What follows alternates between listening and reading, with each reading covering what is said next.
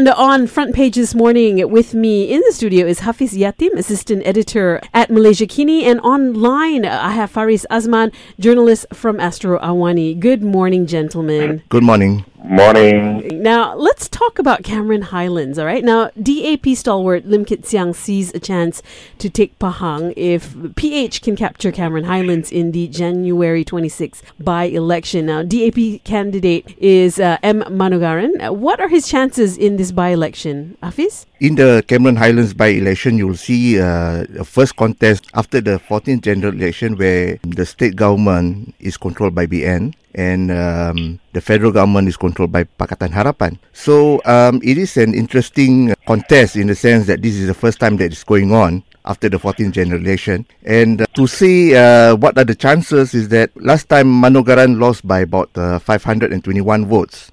So there is a slight chance for him to win. I guess the factor lies in other factors in the sense that because besides Manogaran, we heard that MKVS would be contesting of my PP. What do you feel are his chances? I think it might be good, but I'm worried in the sense that Pakatan Harapan cabinet ministers have started campaigning before the campaign starts, as highlighted by concerns by Bersih. So I'm worrying in the sense that we are coming back to the old BN style of things.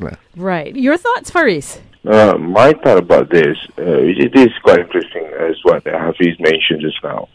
It's just we can see it. This is the first time which is we know the state government run by the Pakistan National, and the state.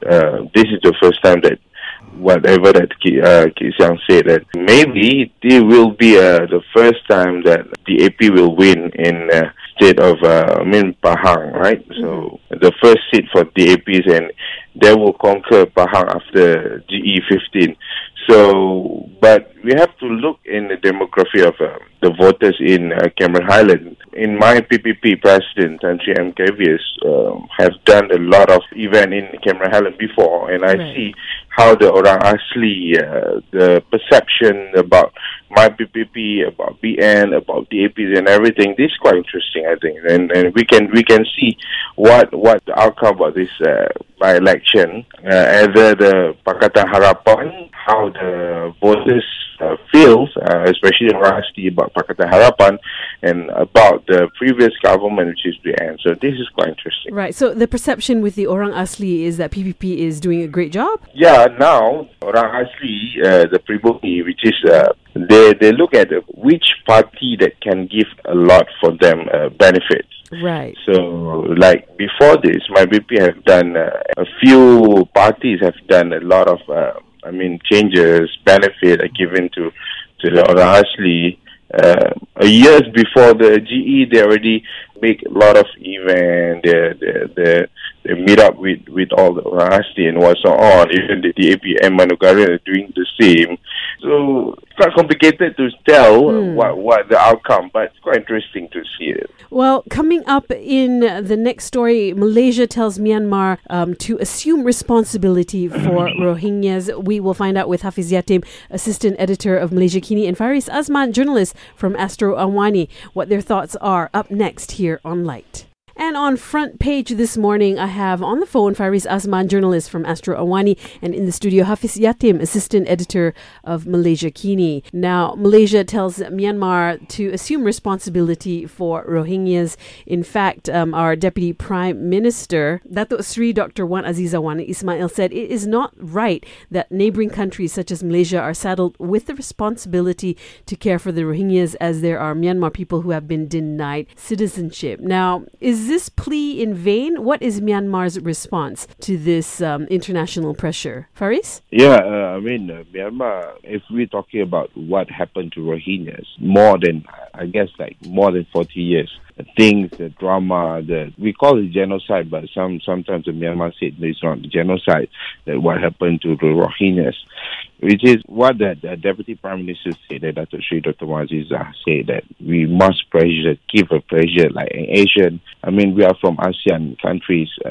We should keep pressure to Myanmar, which is, we know that they denied the citizenship of Rohingyas. For me, Malaysia should do that, and all ASEAN countries should continue to look this as a main thing that ASEAN should do, which is put on pressure to Rohingyas. But there has been so much international pressure, not just from the ASEAN region, but internationally from the US, from everywhere, and yet Myanmar stands firm on this issue. I mean, what will it take? I think Malaysia should call a regional summit within the ASEAN region to help resolve the problem and, to pressure Myanmar. Besides Malaysia, I guess some other countries in the region have also voiced concerns, and Malaysia being one of the origin countries which form ASEAN have a responsibility to safeguard in terms of the refugee crisis in this region, especially so that you find that most of these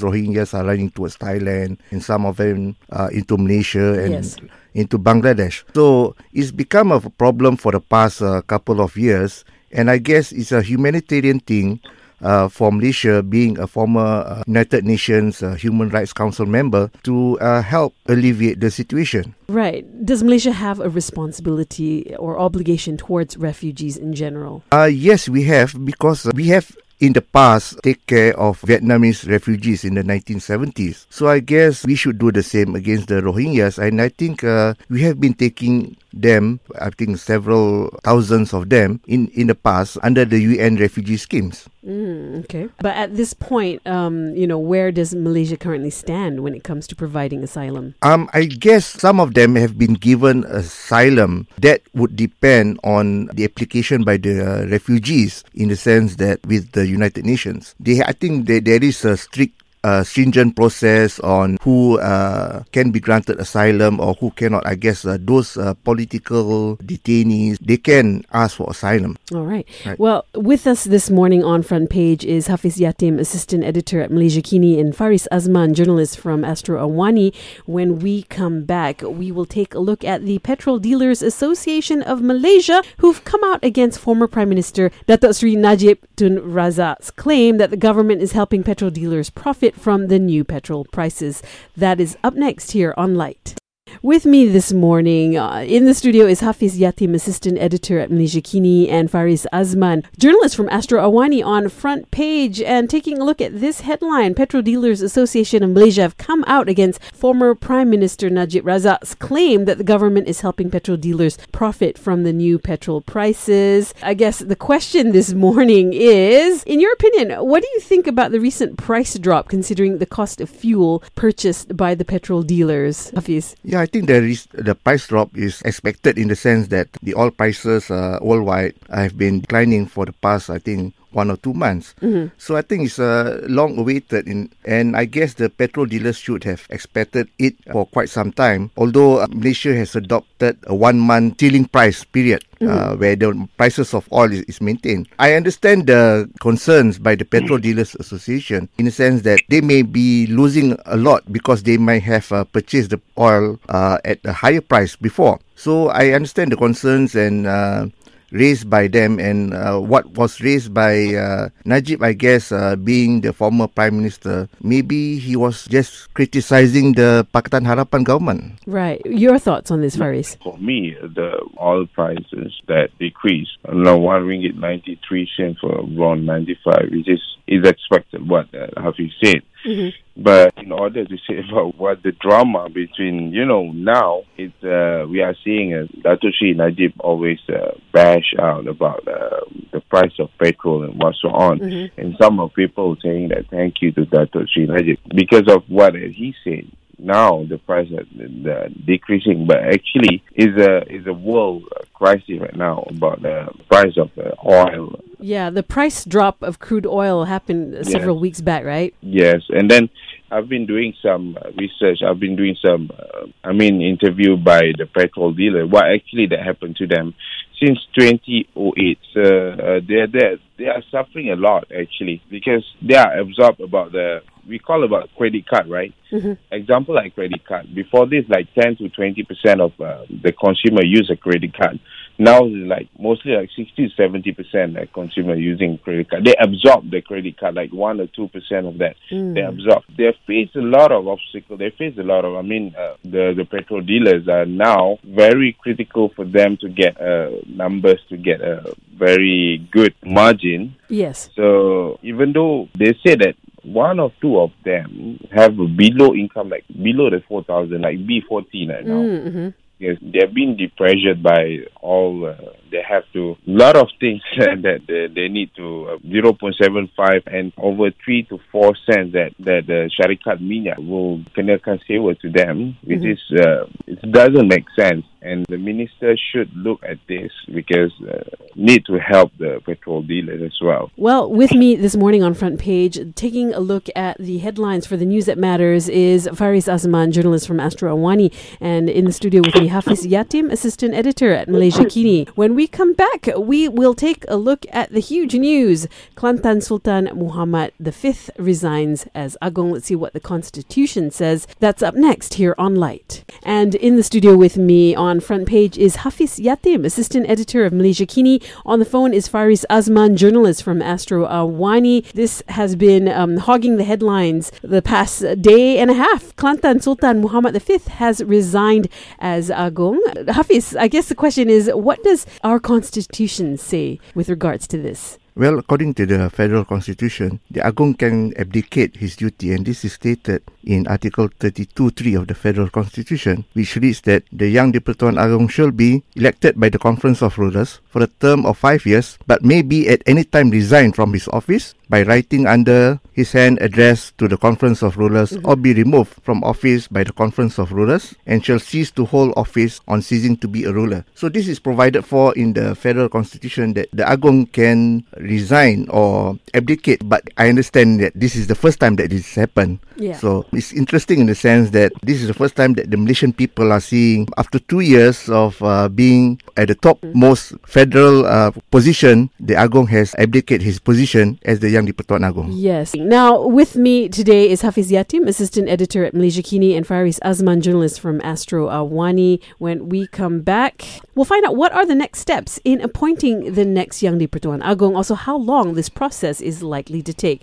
That is up next here on Lite. With me today is Hafiz Yatim, assistant editor at Malaysiakini, and Fareez Azman, journalist from Astro Awani on the Frontpage. And yesterday it was announced that Perak ruler Sultan Nazrin Shah, who is the deputy Yang di-Pertuan Agong, would serve as acting Yang di-Pertuan Agong. So, Hafiz, what are the next steps in appointing the next Yang di-Pertuan Agong? In this sense, since Sultan Muhammad V has abdicated his position, so the Timbalan Yang di-Pertuan Agong, the deputy, will be the acting Yang di-Pertuan Agong. So Article 33 kicks in of the Federal Constitution, where the deputy Yang di-Pertuan Agong was elected and a vacancy occurs in the office of the Yang di-Pertuan Agong, his term shall expire on the cessation of the vacancy. What it means here is that Sultan Nazrin will hold that position until the new Yang di-Pertuan Agong is elected. Right. And that will come, I guess, on January 24th, if I'm not mistaken. Oh, okay. So it's not too far off. It's not that too far off. Okay, so the process would involve the Conference of Rulers, yeah? Yes, the Conference of Rulers will have to elect among the 9 Malay rulers who will be the next Yang di-Pertuan Agong. But we have a practice in the sense that I understand there's a practice. There's a rotation. There's a rotation. But it doesn't mean that it's done by secret vote or balloting. So maybe it can break traditions in a sense.